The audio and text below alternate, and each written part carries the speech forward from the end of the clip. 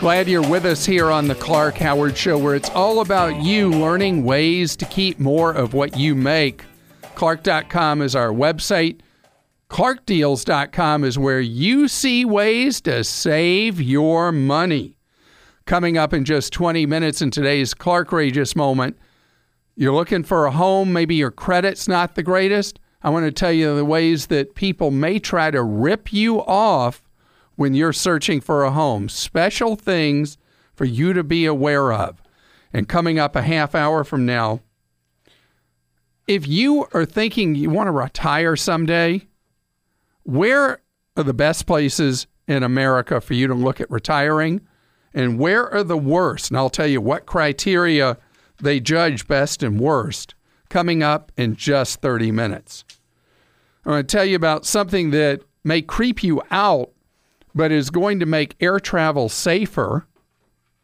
Delta Airlines is the first airline in the United States to follow airlines elsewhere in the world with facial recognition software, where they scan your face, and in the experiment that Delta is using at one airport in Minneapolis, your face will be scanned when you go to check a bag.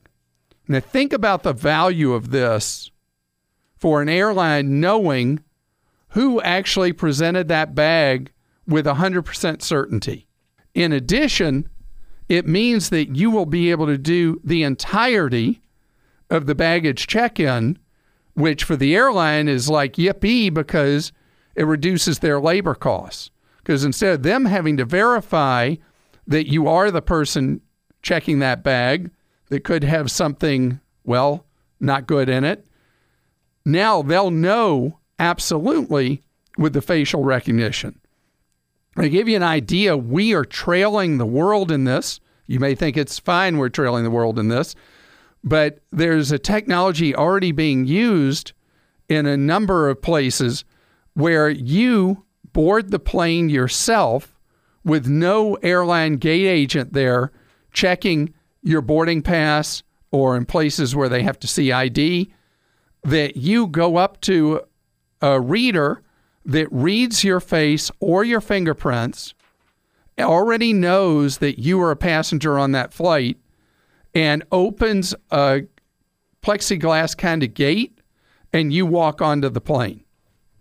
The idea is to know exactly who's there, who's going on the plane, what bags are going on the plane, and who put them there. And all these technologies are really at a point pretty much of perfection. It's more about you and I accepting this and that the various providers work the bugs out. Sandra is with us on the Clark Howard Show. Hi, Sandra. How are you? I'm doing great. How are you? Wonderful, thank you. You were looking out and sticking up for your husband. I am. He has been approved and accepted for a loan forgiveness plan, and he works for a nonprofit and a 501c3 as a psychologist in a very underserved population. I guess I'm wondering what you're thinking about the rumors that this program is going to disappear and that the actual approvals will be invalid.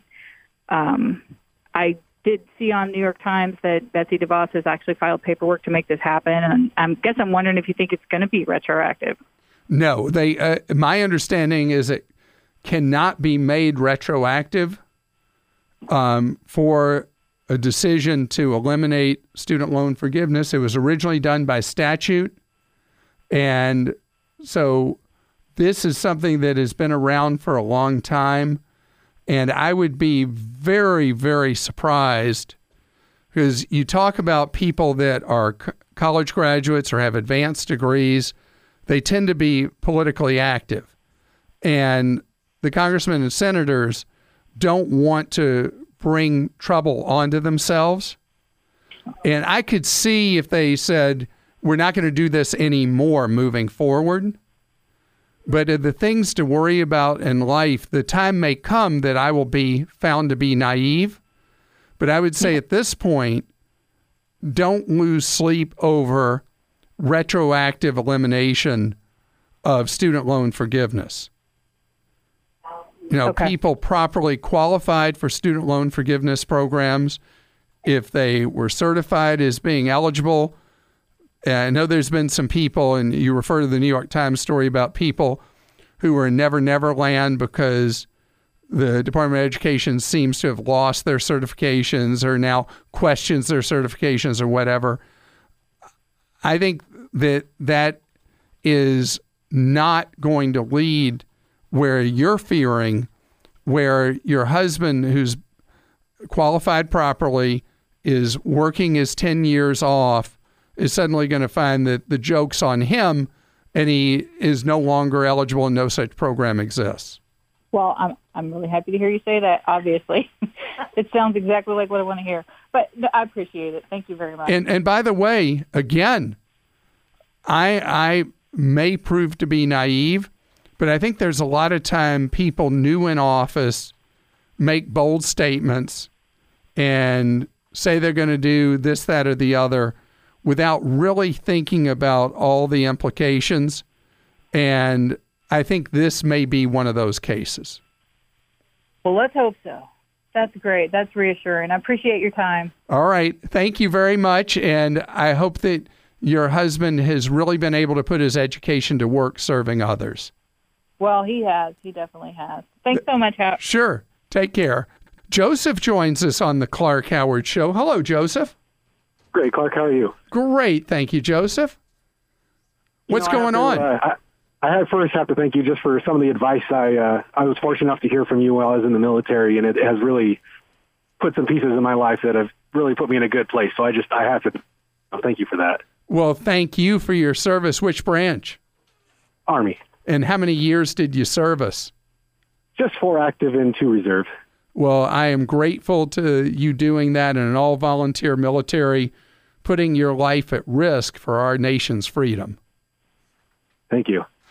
So, Joseph, how can I serve you today since you did so much to serve me for 6 years? Oh, thank you. Well, I have an interesting position where I am. I have a job right now where I make just under $40,000 in Denver. The job is fantastic.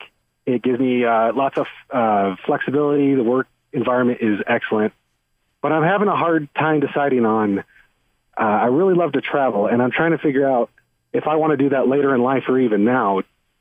Should I try to strive higher to find a higher income, or is $40,000 for a reasonable amount, if that makes sense?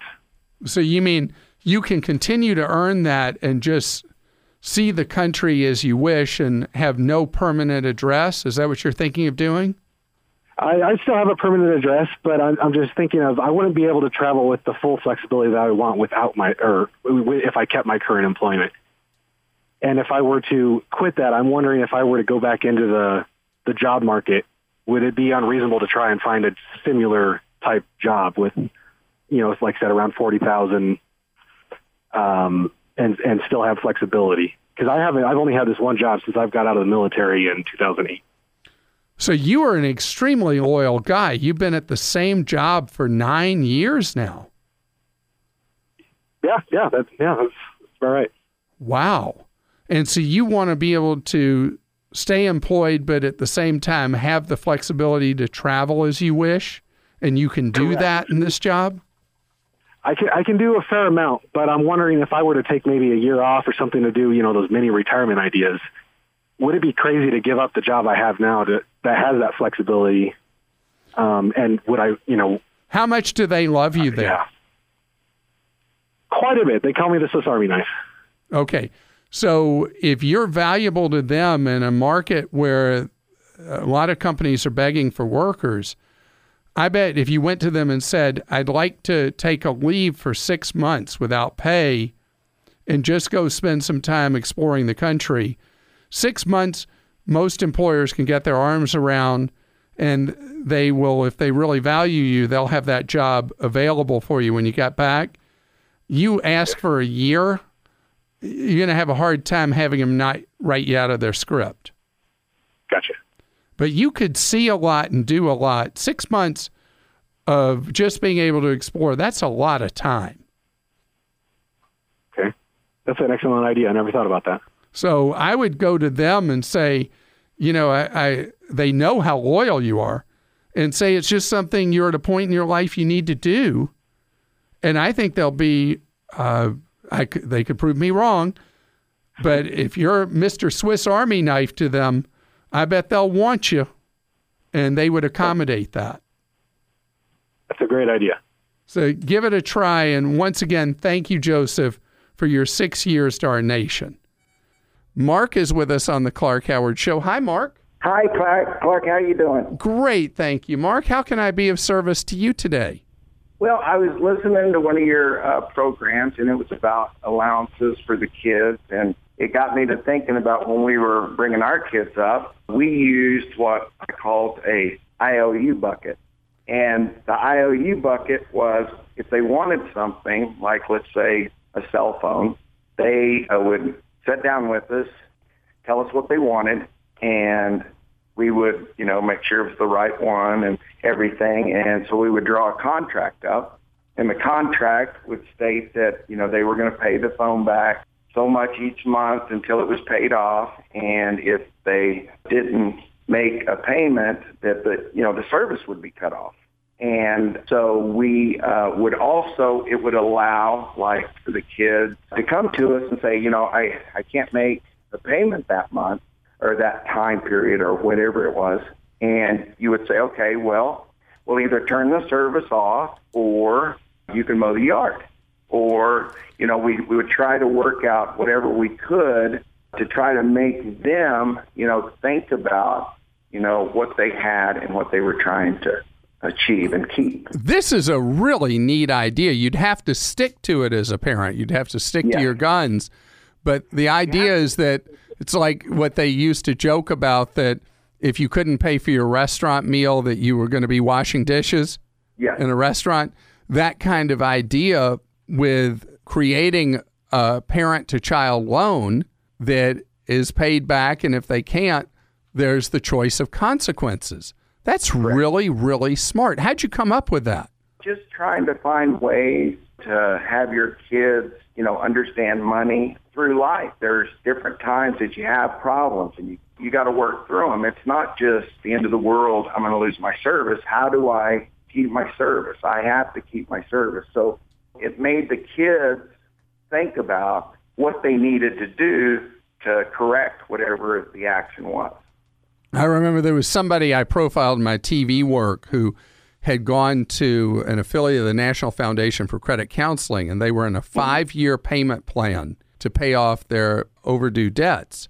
And it was just killing her that she was facing 5 years of payments. So what did she do? She went and got a part-time job and paid off the debts in less than 2 years. Right. It was free and clear. It's the same kind of idea that if you need to, you create a circumstance where you're able to meet the obligation, just like you have been able to teach your kids when they were young. Correct. Well, and that's the way life is. What happens to us all the time is things don't come out the way that we think they're going to. And you've got to be able to, learn and know that that's what you got to do to keep going. Well, I appreciate that suggestion. I wonder how many parents now are going to adopt what we're going to call the Mark plan. Sounds great. I hope a lot of people do it. It works out good. Thank you very much for that suggestion. It was funny. I was talking with a college student just last week.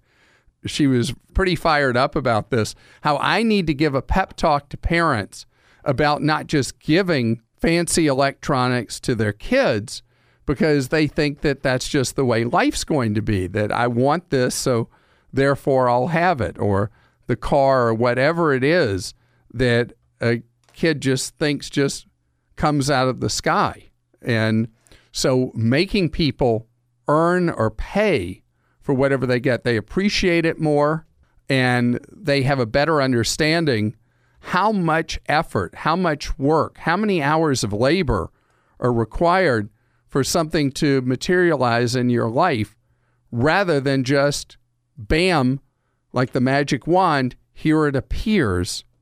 Better idea to teach kids, if you want something, takes a lot of effort, a lot of expense, and are you willing to meet that standard? Today's Clark Rageous Moment is so key and important for you If you are a first-time home buyer or looking to buy a home, maybe after a prior foreclosure or something like that, please pay close attention to what I've got to say in today's Clark Rage. Scams, rip-offs, outrages. It's a Clark Rageous moment.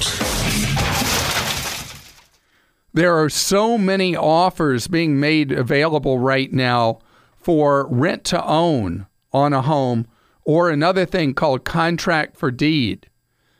Be aware that these things are stacked very heavily in favor of the investor whose home you're trying to buy and almost never work out for you as a buyer. If you're in a situation where you cannot qualify for traditional financing, doing a contract for deed is not the answer. You may not even have that term said to you till you get to the lawyer's office. But once that starts being bandied around, you say, thanks, but no thanks, I'm out of here. In reality, the FHA loan program has very, very favorable terms for you to be able to qualify for a mortgage for a first home or a subsequent one, even if you had past difficulties with credit.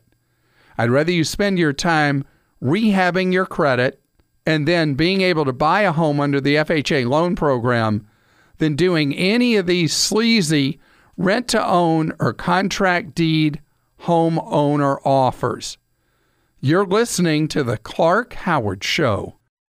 Glad you're with us here on The Clark Howard Show, where it's about you learning ways to save more and spend less, and don't let anyone ever rip you off. Clark.com is our website. ClarkDeals.com is where you go find all the bargains. Here's a question. Where's the best bargain for you to go when it's time for you to retire? Could it be just the cost of living you look at? Well, there are surveys every year of where the places with the lowest cost of living, and Bankrate has their annual survey of the best and worst places to live. So interestingly enough, the lowest cost of living in the United States is Mississippi. But in terms of the best place to retire in the country, Mississippi is ranked far from it, 41st out of 50 states. Second lowest cost of living, Arkansas, but ranks 48 in terms of best and worst places to retire. Oklahoma, third in cost of living, 43rd in terms of best place to retire. So that's 43rd out of 50. So that's really on the list of the worst places. What are they looking at that has the overall picture of where you should be looking to live? Well, the quality of health care for people that are in retirement age is extremely important. And so the quality of health care can take a state that even has a high cost of living and put it near the top of the heap. But they do weather, health care, crime, taxes, culture, and a couple of other categories that are mixed together to come up with the overall best, which, by the way, they crunch the data, ranks New Hampshire number 1 in the United States. 40th in cost of living, number 4 in healthcare, number 3 in crime, number 7 in tax, number 6 in culture. Take all those things, it comes in number 1 overall. But number 2 is really in these days, Colorado. And Colorado has a lower cost of living, has very high quality weather, high quality health care, and mid of the pack on crime, relatively low taxes compared to other places. You live in Colorado, you're like, what are you talking about? And does well in category after category. Who else makes the cut Maine, Iowa, Minnesota, Virginia, Massachusetts, South Dakota, Wisconsin, and Idaho make the top 10 list. And think about where they principally are in the north. And a lot of them, well, Virginia's not in the north, almost. And a lot of them, you think about the cold weather climates there in Iowa, Minnesota, Wisconsin, in the heart of the Midwest. So take it for what you will. We have a link to the full list at Clark.com and see where you can best fulfill your retirement dreams. For me, probably be state number 12, Arizona. Why? Second best in the country for weather. Josh joins us on the Clark Howard Show. Josh, you're going through a tough transition in your life. Yes, sir. Thank you so much for taking my call. It's an honor to get to speak with you. Well, you're kind, and I hope that I can be of some help to you. All right. So basically what I'm trying to figure out is being in this situation where I'm about to be handed finalized papers of my divorce. I'm actually in a weird place where, sadly, before that took place, my spouse, who was exiting, decided to max out our credit cards. And I was actually in the middle of purchasing a home that had a loan underwritten, and everything was just like, pick your house and, go for it. And so in the process of all that, I stopped everything and just started working on, of course, first trying to consolidate with my wife to fix things. But after all that had taken place, the only thing I've done so far was to go to National Debt Consolidation and try to consolidate all those credit cards, which, the payments have dropped tremendously to $254 a month when I was paying well over $380 a month to just keep everything afloat. So I tried to do some research on my own. I've been listening to your show for a couple of years now, and I'm just trying to take it apart and figure it out on my own. But now I'm at the point where I'm have bankruptcy floating around in my head and get a second job and just all these different things. Right. And did the two of you have kids too? Yeah, I do. I have a 5-year-old and a 2-year-old that I have full custody of. So I'm also. Oh my goodness. So you have had your marriage disintegrate. You are raising the children, and your estranged spouse ruined the finances on the way out the door. Correct. My goodness. I will tell you this. That's a lot to be thrown on you all at once. And you will get through it. You will be able to handle it because of strength you'll have that you don't realize you have, and support you'll have from family and friends that you'll be so thankful is there. Absolutely. So it's so much to deal with. All right, and so on the finances and her leaving a trail of debts and all that, go to the local affiliate of NFCC, the National Foundation for Credit Counseling. Okay. And you'll be able to sit down with them. Generally, that's free or teensy tiny money to sit down with them. They'll give you a bunch of pages of paperwork to fill out so they can see your whole situation. And then they will, if they can, develop for you, negotiating with your creditors, a reasonable payment cycle for you. Awesome. Or if they can't, they'll tell you that, and they'll tell you that bankruptcy might be where you need to look. Awesome. But it is a legitimate way for you to get your arms around this, because right now you've got to heal emotionally. You've got 2 kids you're going to be raising, and what you don't need is the added stress of all these bills all over the place.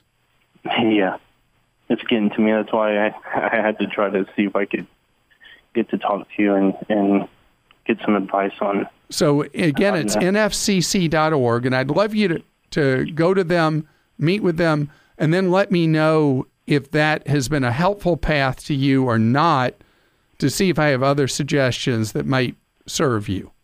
Awesome. I want to ask you something else, too. I'm assuming you have good family and friends support.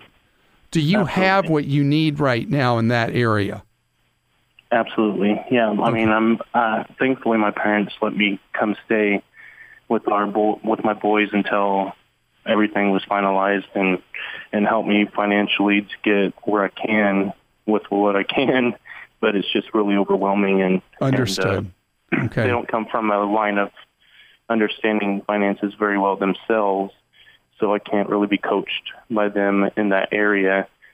And so, well, just be that rock as best you can for those boys. Oh, absolutely. And I want to wish you the best. And on the finances, those are just details. Once you come up with a plan, and then you can concentrate where you need to be, which is on your own self and those kids. Barry is with us on the Clark Howard Show. Hello, Barry. How are you doing? I'm fine, Clark. How are you? Great, thank you. You have a question no one has asked me in probably 3 years. Okay. I'm glad you're asking it. I don't know that I'll give any better answer than I did 3 years ago, though. Okay. Well, I've heard you on several occasions favorably mention a couple of cell phone carriers that rely heavily on Wi-Fi for their infrastructure. And I'm in the info security industry myself, so I'm well aware of vulnerabilities of relying, especially on public hotspots. And like when I travel, especially with anything sensitive, I avoid any Wi-Fi. I'll use my cellular connection whenever I can. But I'm wondering how these cell phone carriers, if they're relying so much on Wi-Fi for their functioning, how they can avoid. Well, I don't know how they work. Are they using a lot of public hotspots? And well, this is a great question, and this is going to become more front of mind based on the new joint venture between Comcast and Charter that are both going to offer to their customers wireless service, and they're going to rely mostly on your calls and your data use and your texting and everything you do with apps going over Wi-Fi instead of going over the traditional public cellular network. Okay. So the deal with them, and were you specifically thinking about that joint venture? Or were you thinking about Republic Wireless and Google Fi? Okay, Project Fi. All right. Yeah. So in the case of, let me deal first with the Charter and Comcast thing, because you'll hear a lot about them throughout the summer with what they're doing. My understanding is that the Wi-Fi hotspots they'll be using are their own, that the cable operators have been putting in place a lot of public space Wi-Fi that is their proprietary Wi-Fi offering. Okay. And that's what they'll be using as the principal backbone for their cellular service provision. And when you're outside of their hotspots that they're going to cooperatively share, that then you'll go over Verizon's network. Oh, okay. Now, so you would know better than I would how secure that is. Or not, right. Right. So let's talk about RepublicWireless.com, which was the originator of all this. And they've done such an amazing thing where they're changing this little company out of North Carolina is changing the way the entire cell phone industry worldwide thinks about how to provide service. So with them, there's a little green bar that appears on the top of your phone screen when you are on a secure Wi-Fi network handling your calls, data, text, and apps. Oh, okay. And other than that, you are on the regular cellular network. So the way they do it is, because they're like the poor man's cellular, is the Wi-Fi that you go on, or Wi-Fi networks that you know and trust, like your own at home. Okay, you configure the ones to use. Right. Project Fi, on the other hand, Google's thing, you are trusting Google to vet the Wi-Fi networks that you'll be part of. Oh, okay. So I hope that my explanation of all three services is as accurate as it can be. Because, again, unlike you, Barry, I am not a techie. Well, it clears up a lot. I had thought, just because of the absence of information, I assumed that it was using public hotspots, like would you go by your favorite coffee shop or whatever that had those. And I would be very wary to rely on doing anything secure or dependable across anybody else's unvetted Wi-Fi. But if I'm able to pick which ones they're using, for example, with Republic or others, and there is some vetting going on, then it's not totally just relying on all public available Wi-Fis, and that's a lot safer than I expected. And you brought up a point, I don't know if you've ever heard me say, I do not use public Wi-Fi for anything except simple surfing, because the risk involved with someone snooping and intercepting passwords and the rest, and I would discourage anybody from using public Wi-Fi for anything of a sensitive nature. Kenny's with us on the Clark Howard Show. Hi, Kenny. Hello, Clark. How you doing? Great, thank you, Kenny. You got a question about your home and money you owe. Is that right? Right. I've got a home. I financed in the early 2000s at 6%. I only owe about $36,000. Nobody really wants to refinance that. If they do, the fees are too high to really make it worth your while.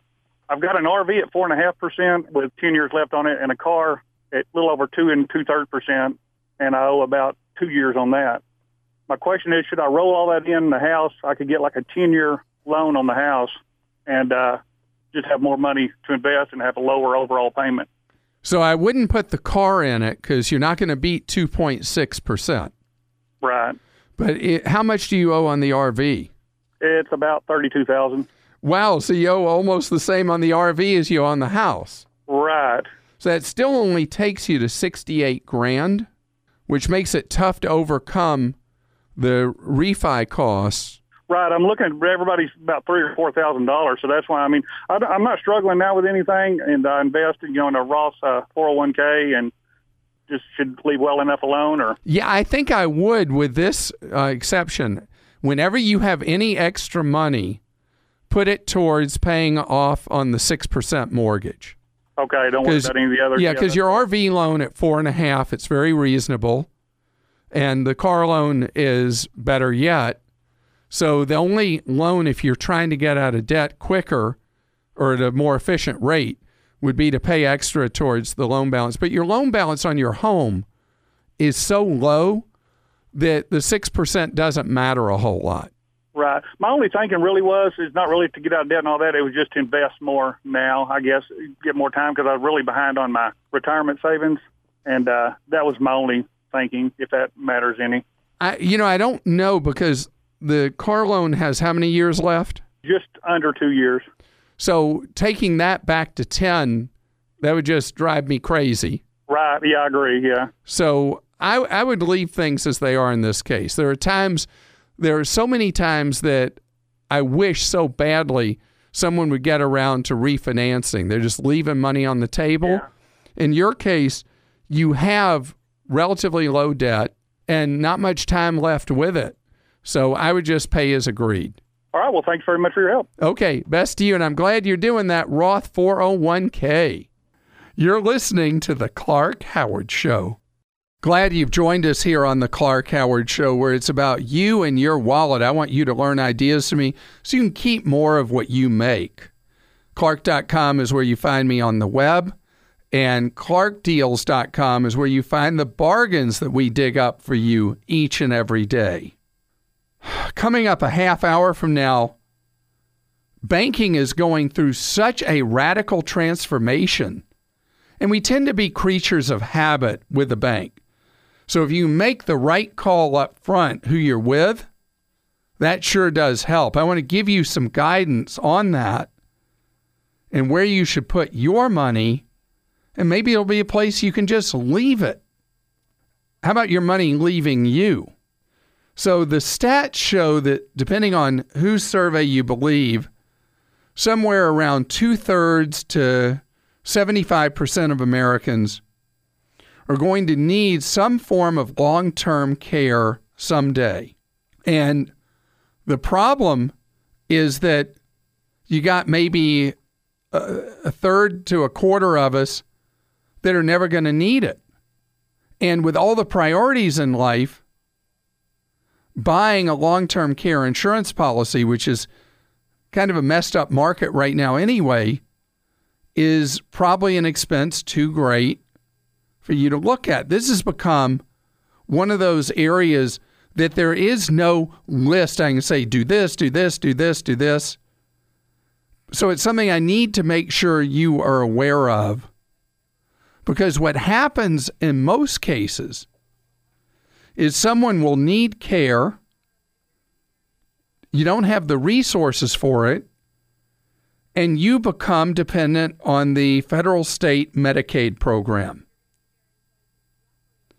The Medicaid program, not Medicare, Medicaid ends up providing care for people in the assisted living and nursing home facilities that will accept Medicaid patients, and becomes the payer of last resort. And the reason it's the payer of last resort is you have to impoverish yourself first. So the hard part is if you are not rich and you're not poor, you're part of the great middle, how are you going to get this done? It is really hard. Let me tell you something freaky weird. Do you know there are people that are moving on cruise ships? The cruise lines hate for anybody to know this. But people are moving on cruise ships and just buying a year's worth of bookings on a ship. And then the cruise line takes care of them like an assisted living facility would, but at a much lower cost. That's an alternative that people in the middle class are doing to Medicaid. People are going to Central America to be able to have assisted living at a much lower cost than the United States or Mexico. People are being taken care of by their families. But if you can afford it, you should consider sometime around age 60 buying a long-term care insurance policy. They're not perfect, far from it. But what they'll do, depending on the policy you buy, they'll provide for 3 to 5 years of care for you when you need it. And then you don't have to spend down what you have. And then the most controversial thing, I have just a small guide to buying long-term care insurance on Clark.com. Just a few simple steps and companies you should look at. And then the most controversial thing people do, they set up their money in a way that they look poor when they're not, so they can qualify for Medicaid. But the states are onto that, and there are what are known as look-back periods. They tend to be a couple to 3 years, and there's a lot involved if the goal is to make sure that you have your long-term care paid for by the state, and at the same time not have to go through all your own money first. Again, that's a controversial practice. Brenda's with us on the Clark Howard Show. Hi, Brenda. Hey, how are you doing? Great, thank you, Brenda. You want to know how to be a great negotiator. Yes, for an apartment. So are you currently a renter, or are you going to rent a place that's new to you? New renter. All right, so how the apartment rental market works has really morphed, really changed how rents are set. Do you have a sense of a general area of a town that you want to live in? Yes. Do you have a specific building or apartment that you know you want to live in? Yes. Okay. Are you willing to consider 2 or 3 or 4 different buildings in that area, or will you only go to that one place? I'll consider at least one more, but there's not many more than that in the area. There's only about 2. Okay. The way apartment rents are set now is by computer modeling. They use programs much like airlines use to set the price of an airline seat. Are you looking at a 1-bedroom or 2-bedroom? 2. So let's say in the apartment building you're looking at, there are 200 2-bedroom apartments. It's possible that there's 100 different rents being paid in those 200 apartments now. Mm-hmm. I'm not surprised. That doesn't surprise me just from the research and the questions I've asked, and I can see different prices on different sites. So I kind of knew that, but I didn't know how to put myself in the best position possible. So flexibility is the core and the key now with apartment rents, and the rents can change even within the same day on the same apartment unit in the same building because of the computer modeling, that they may hit a certain date in a month and they're like, oops, chances are rising we're not going to rent that apartment. Let's offer a better price on it. And it won't be a human making that decision. It's the computer modeling making that decision. So what I'd like for you to do, if there's just a couple of buildings, is that you try to get on a first-name basis with the rental manager at each of the buildings. Okay. And say, here's what I'm looking at, and I got to hit a lower rent point, even if you don't. You say you got to hit a lower rent point than what they're quoting right now. Is there a particular day of the week that they're more often to cut rents on a unit? Or is there an identical unit, another part of the building, where you could give me a lower rent potentially? I see.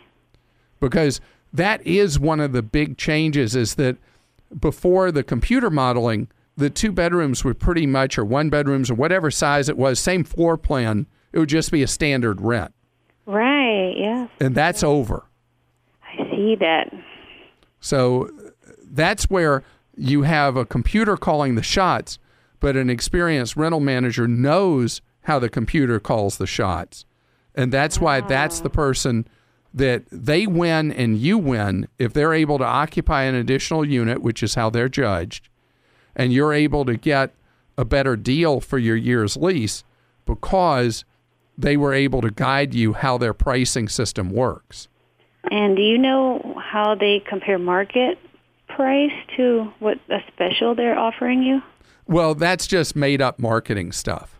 Well, that was part of the lease breakage terms, that you would have to pay an additional amount from what they would normally rent it versus what you're paying based on the number of months, either that you are there or that you leave. So they're saying if they say that market rent is, let's say, I'm going to use simple numbers, 1,000, and they rent to you for 800, and you break the lease, they would then recapture the $200 for each month, taking it back to market rent.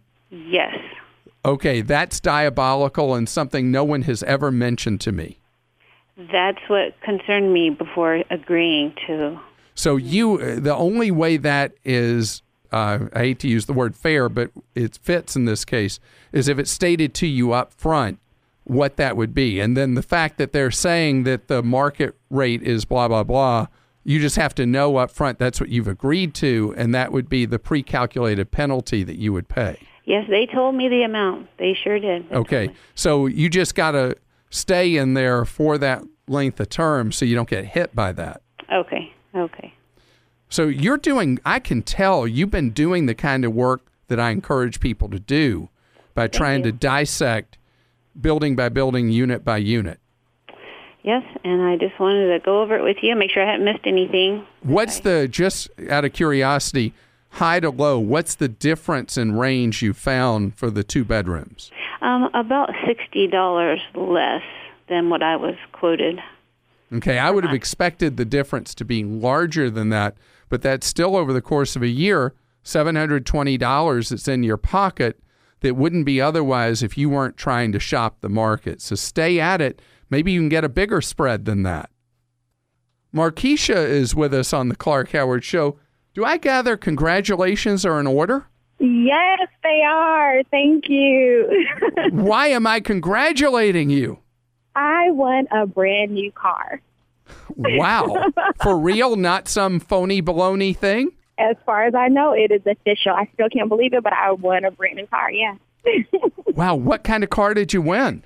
It's a Nissan Sentra. How about that? Yes. Wow. So that's great news. How can I be of help? Well, okay, so I've never won anything as substantial as this, obviously. And prior to getting this car, both of my previous cars were from an auction. So I'm not really familiar with dealing with dealerships and signing on dotted lines or anything like that. But luckily, this car win is also going to include the taxes. You're going to pay for the taxes. What? Yes. Wait, yes. and you're sure this is legitimate, above board, the real deal? It's been on the radio, and yes, people have taken pictures and everything. It's official. But, yeah, so my question, though, is when it comes to tax time next year, I don't know if I'm going to be, if this is going to be used as a gift or what should I be expecting for tax purposes? Yeah, so they will issue you what's known as a 1099. Mm-hmm. And they will hit you with a manufacturer's suggested retail price, which on a car will be pretty accurate, maybe a little more than what you would have paid if you were going in buying a vehicle, just buying one. But that will be treated as if it's income that you earned.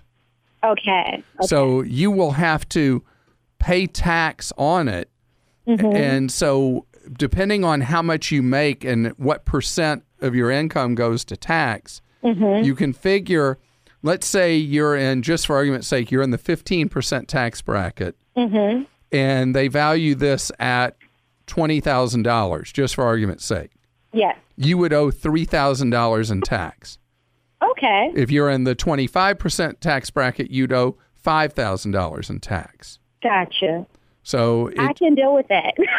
Yeah, because having wheels like that is great. I had a call once from somebody who won a sports car, and they were so excited. And then I think they were really mad at me when I told them how much tax they would owe. And in their case, I think they ended up having to just sell the car and pay the tax and pocket the difference. In your case, you should be able to manage that, and then you're driving, instead of an auction car, you're driving a brand new Sentra. Yes! I'm just ecstatic. I cannot believe it still. Well, that is really great. And so you won it in a radio station contest? Well, it was a raffle at the grand opening of a museum. Wow. And so there was, it was so you were helping out the museum. You bought that raffle ticket, and you were the one who won. Yes. So everybody else helped the museum. You helped the museum, and you helped yourself to new wheels. Exactly. See, it shows the value of being charitable, right? Yes, it does. Indeed. Well, good. Well, you enjoy that vehicle, and you got plenty of time between now and when the taxes are due to save up that money and pay that tax bill. Yes. Thank you so much for all of your help. Sure. And what great news. And I can tell what a kind, sweet person you are. Couldn't happen to a better person to win that vehicle. Jane joins us on the Clark Howard Show. Hi, Jane. How are you today? I'm fine, Clark. How are you? Great, thank you. You have a dilemma you want to run by me. Yes, I do. I have a credit score through TransUnion of 844. And 844? Yes. Wow. You know that's almost unheard of. Well, maybe it's not accurate, but that's what they tell me it is. And I have store credit cards that I don't use any longer. I had taken them out when I was younger, and my parents wanted me to learn how to use a credit card. And I would like to close them, but I don't want to close them if it's going to hurt my credit score. How many do you have? Probably about 5 or 6. Wow, a lot of store cards. Close half of them. Okay. Because I want you to close half, and then in 60 days, are you a Credit Karma person where you can see your score for free? I am not, but I do know of Credit Karma. If you go and you register there, do it before you close any of them See what your score is under the Credit Karma formulas, and they give you 2 different scores. And close 2-3 of them. Let's see in about 60 days, go back to your Credit Karma and see how many points, if any, it lowered your amazing 844. Likely will have no impact. And then if you want to close more of those, go ahead. But if you see a meaningful impact, leave the rest open. Okay. Usually store cards are of no real benefit, and closing them will not cause any meaningful drag, particularly if you have as solid a credit standing as you do, and you obviously have several traditional forms of credit now. I do. So I think you're safe to go for half a loaf. Okay, because I haven't used them in a very long time. And so they may not even be a relevant factor in your credit score and credit mix. And this is in that category where you're almost experimental, and that's why canning a couple of them would be the right move to make. And then you see if you can just get rid of all of them after you get that 60-day test done. You're listening to The Clark Howard Show. This episode is brought to you by Progressive Insurance. Hey, listeners, whether you love true crime or comedies, celebrity interviews, news, or even motivational speakers, you call the shots on what's in your podcast queue, right? And guess what? Now you can call the shots on your auto insurance, too. Enter the Name Your Price tool from Progressive. The Name Your Price tool puts you in charge of your auto insurance by working just the way it sounds. You tell Progressive how much you want to pay for car insurance. Then they'll show you a variety of coverages that fit within your budget, giving you options. Now, that's something you'll want to press play on. It's easy to start a quote, and you'll be able to choose the best option for you fast. It's just one of the many ways you can save with Progressive Insurance. Quote today at Progressive.com to try the Name Your Price tool for yourself and join over 28 million drivers who trust Progressive. Progressive Casualty Insurance Company and Affiliates. Price and coverage match limited by state law. Thanks for joining us here on The Clark Howard Show, where you learn ways to save more and spend less. And don't let anyone ever rip you off. Clark.com is our web address. When you have a question for me, Clark.com/ask. J.D. Power, which originally got its claim to fame from coming up with customer satisfaction rankings on the automobile industry, has branched way out to any of a number of industries, including banking. And I've looked at their new annual rankings, and a couple of things they've discovered is that people like it best when they do virtually all their banking online and by apps and all that, but where you also have the ability, when you need to go in and talk to a human, to be able to do that. So branches have become very insignificant for most people because people go into a branch now, most people, so seldom. And overwhelmingly, the younger somebody is, the more likely they are to do their banking online. And on average, they'll go visit a branch less than even once a month. They're just not important anymore, except occasionally.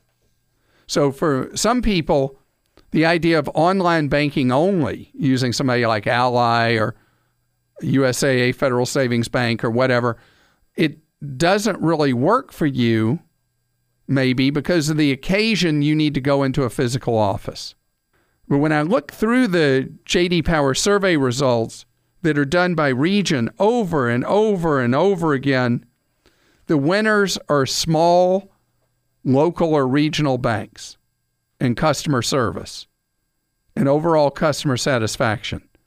And that trends perfectly with what my bias has been over the years, that you're going to get your best results going with a small local bank. But do you know who really fits the bill perfectly as I read through the J.D. Power report? It's credit unions. Credit unions often don't blanket a metro area. They will typically have a small number of branches. And that is just fine if you're only very rarely ever walking into a branch. The credit union I'm a member of two. One of them I walked into for the first time in 3 years, and I do have a checking account with them. It's not just a savings account.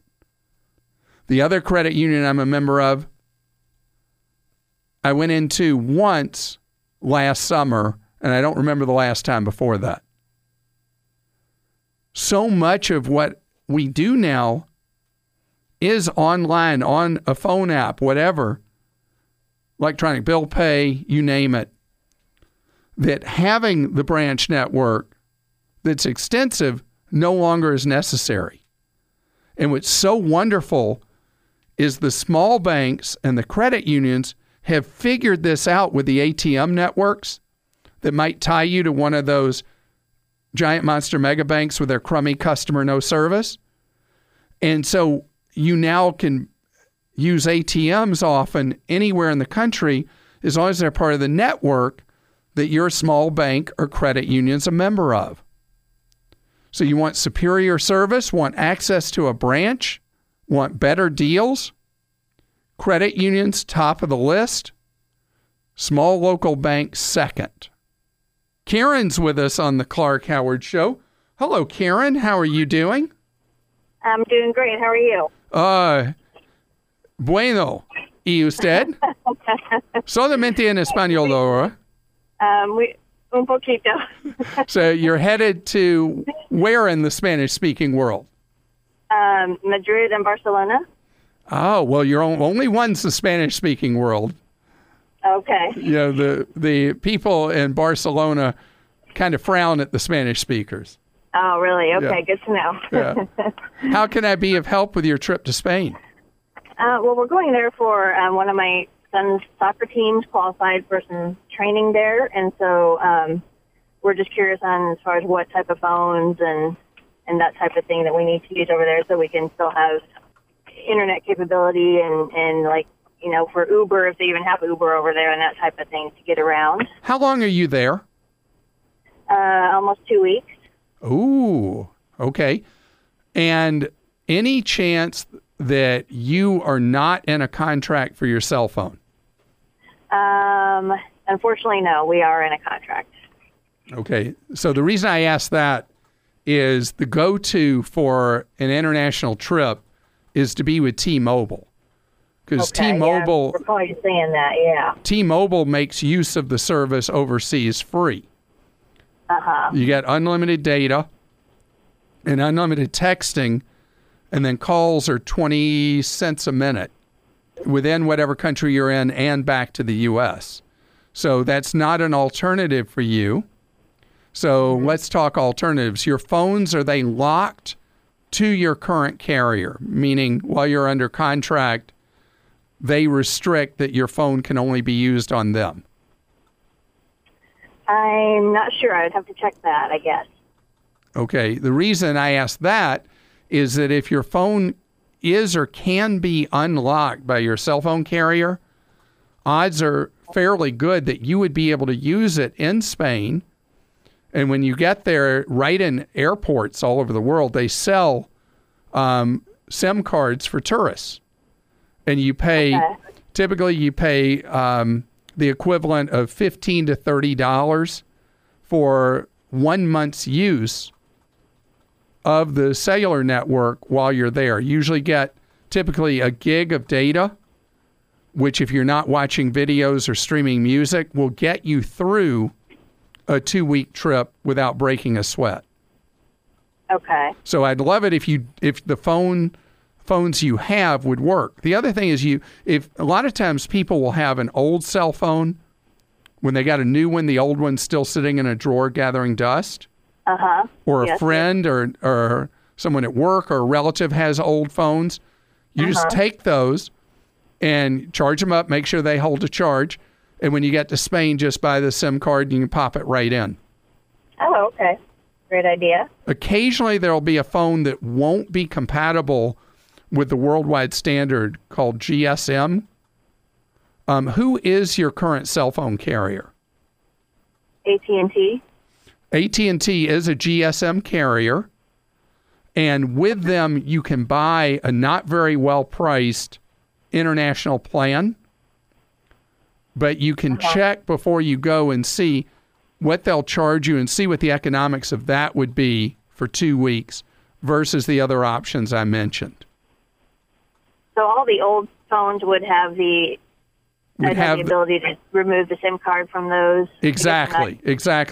But if they're older phones out of contract, you still may need to charge them up, go to an AT&T store and have them unlocked for you, because AT&T only unlocks them if you ask, if you got them originally from AT&T. Okay. But this will be, I hope this all makes sense, because I know it can sound confusing at first, but it's actually pretty easy if you follow the steps. And if AT&T's service plan that you can buy for overseas is just not economical for you, you're better off just buying that chip when you get there, the SIM card. Usually they give you the SIM card. Old phones. They give you the SIM card. You just pay for the service that you're going to buy for those weeks. Okay, and so those would just be for the old phones, or? Yes, exactly. Because if you're in contract with AT&T, they will not unlock your existing phone. It would only be one of your older ones that they have to unlock under law. They may not like doing it, but they have to. And then you can put in that SIM card that you get overseas. By way of note, not for you, but for other people, if you have service with Verizon or Sprint, phones that you have with them may not be compatible with overseas cell phone networks. Have a great trip. Jim joins us on the Clark Howard Show. Hi, Jim. Hey, Clark. How are you? Great. Thank you, Jim. How can I be of service to you? Well, I'm in a quandary right now. I'll be 60 this year, and I don't know if it's a great time of life or not. I hope so. Investing really throws me for a loop. I don't understand it, and I'm afraid of it, to be honest. We don't have a lot of money, but, I'm thinking we probably need to do that. And I'm just wondering, first off, how much money do we really want to keep in our savings account to take care of unexpected problems, and like we need to put a new bathroom in and stuff, but, how much do we want to keep there? How much do we want to invest? And then kind of a direction for that. And also, at the same time, I'm wondering, about the possibility of maybe getting a new vehicle. Not new, but, fairly new vehicle. I know you said something about the hybrids were probably a good buy right now, and I might be interested. Since nobody other than you wants them right now, that makes them a steal. Mm-hmm. But, the neat thing is that even at lower prices, you buy a depressed price used hybrid, and you're getting it at such a deal that you're not paying a premium for having a hybrid, but every tank you save money on the fuel. Mm-hmm. So on the issue of how much you should have in savings and all that, there is no one formula on it. The most recognized amount of money you should have is the equivalent of 4 to 6 months of living expenses. Okay. Not income, but living expenses. Okay. Where are you on that right now? We're in fine shape. We have quite a bit more than that. So you may be too conservative with how you handle money right now, and inflation, as a result, would be your enemy if you're not really putting a lot of money into investments. And if the whole process is not your thing, you would be a very good candidate to hire what's known as a fee-only financial planner, that you pay him or her to handle giving you guidance on your financial planning.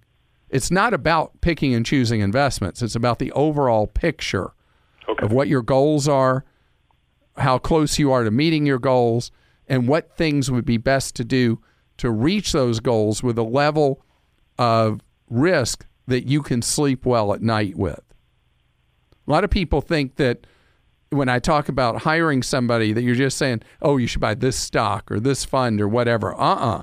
It's creating the whole picture. At age 60, you're at exactly the right time in your life that you should go sit down and talk with somebody who's a fee-only planner. Okay, how do you go? You say fee-only. That I don't understand that part. Okay, so the way it works with investing, traditionally in the United States, you would go see somebody who would recommend how you would handle your finances, and then they would be paid from commissions of the things that they would recommend to you to do to meet those goals.